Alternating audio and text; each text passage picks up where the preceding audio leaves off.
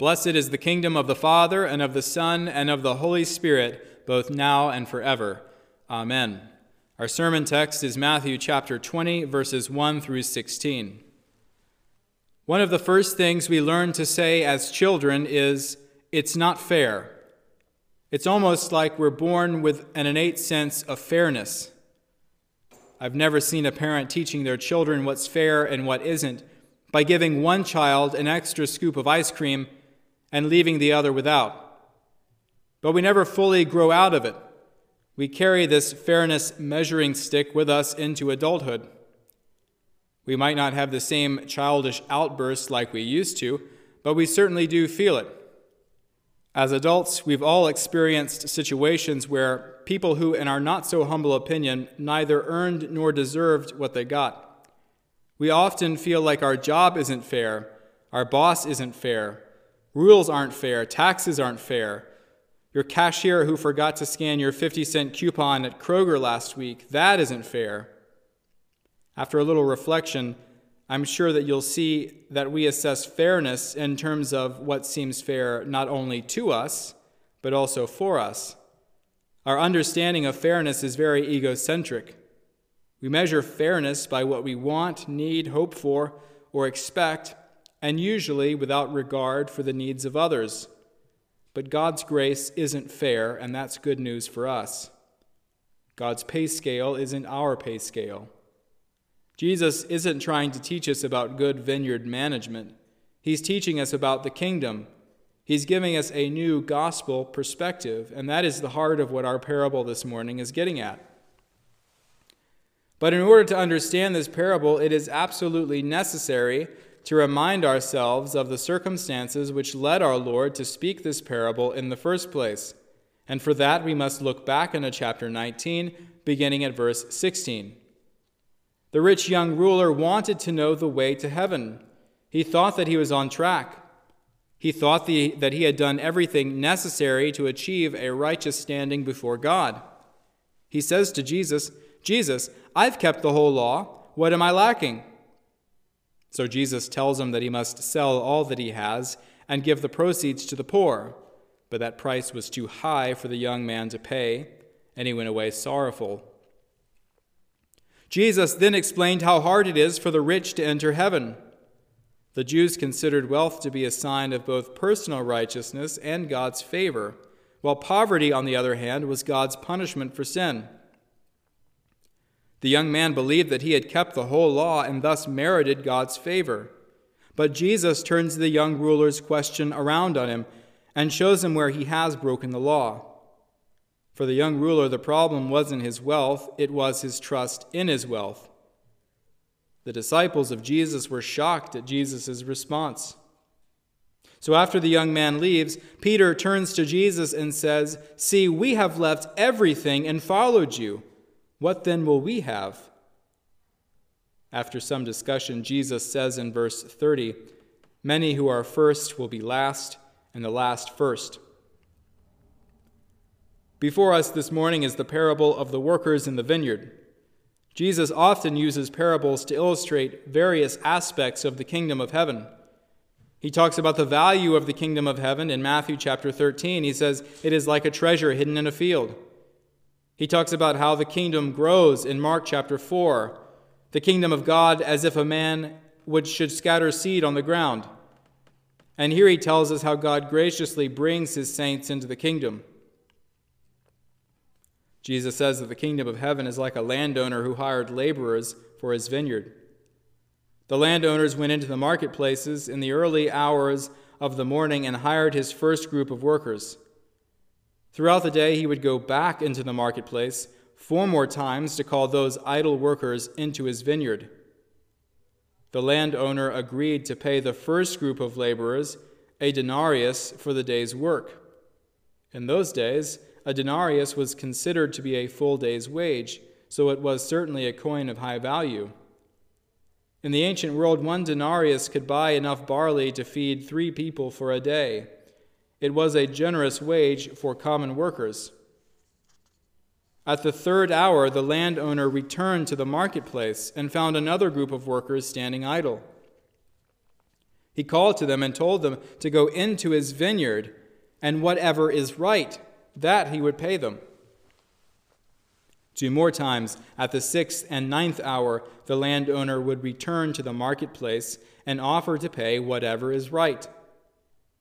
Finally, at the 11th hour, the landowner returned again to the marketplace and found another group of workers standing idly. He asked, "Why have you been standing here idle all day long?" They said to him, "Because no one has hired us." So the landowner called them into his vineyard, but without the promise of pay. When the evening had finally come, the landowner told his foreman to pay every worker, beginning with those who had been hired last. So the last group went forward and received a full denarius for their hour of work. The landowner did not promise them a denarius, but generously gave them a full day's wage. All was well until the group hired in the morning stepped up to the foreman to be paid.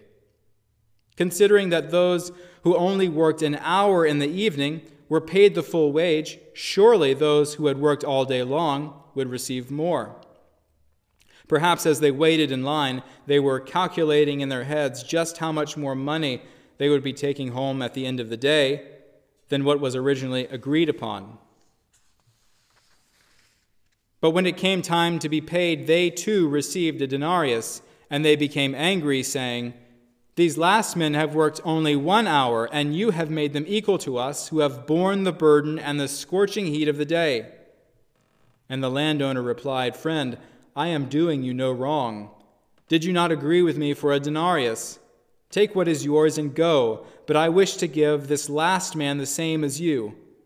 Is it not lawful for me to do what I wish with what is my own? Or is your eye envious because I am generous?"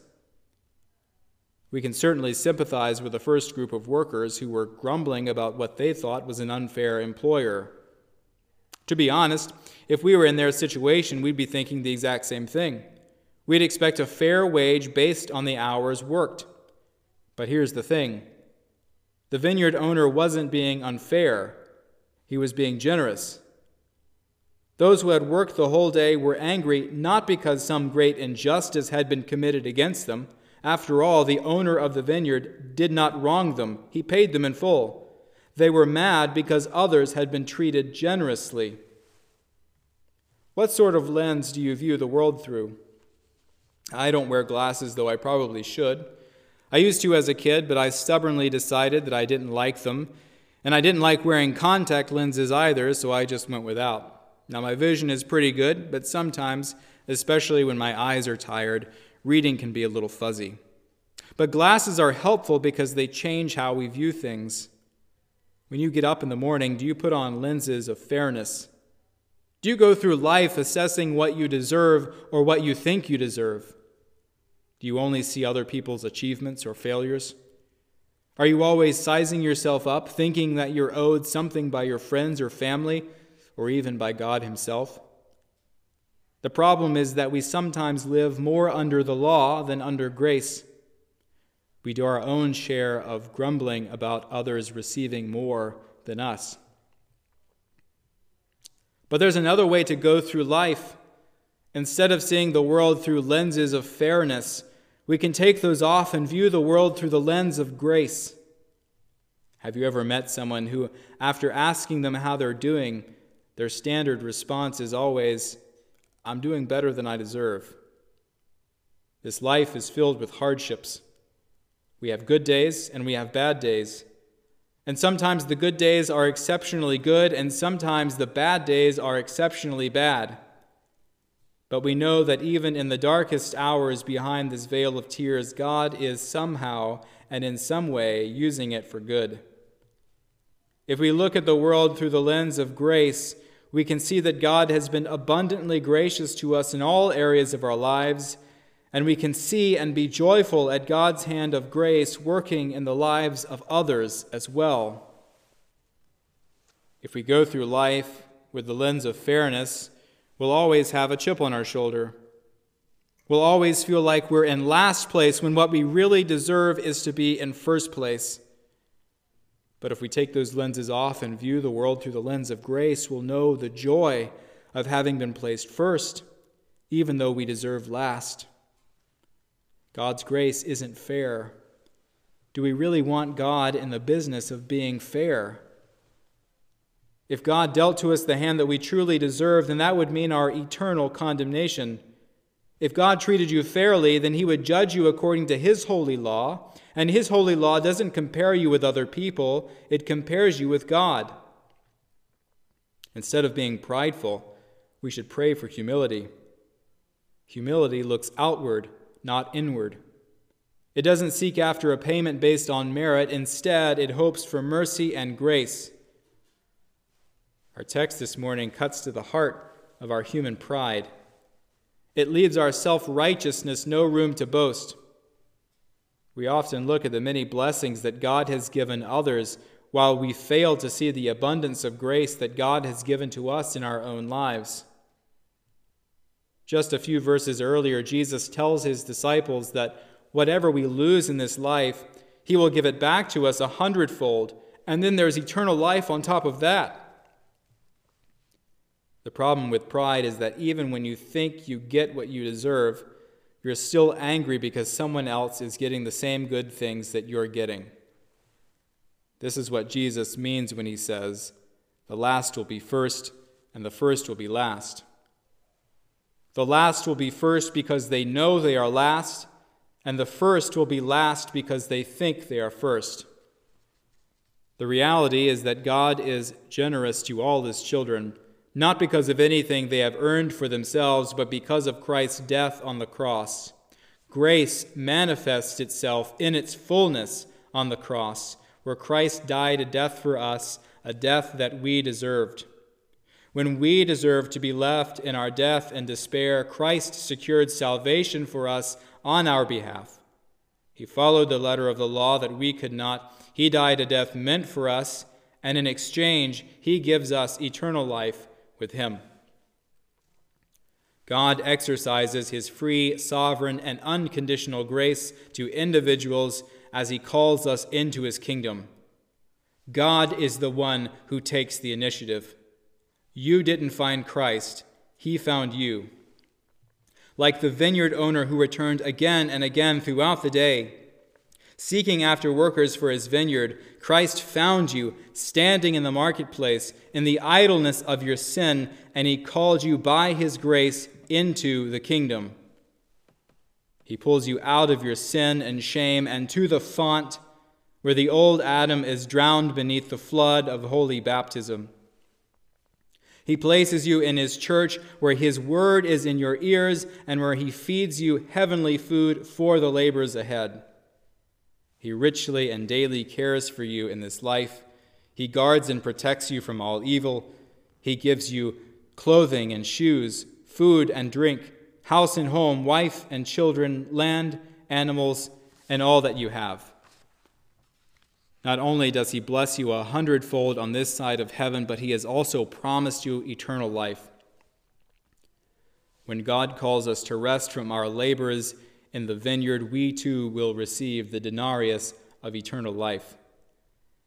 That goodness of God is the same whether you are first or last, whether you're a chief apostle like St. Paul, or whether you're the crucified thief that's been called into the vineyard at the 11th hour. Isn't it wonderful that even those of us who worked only 1 hour also receive a denarius? All this God gives us by his grace.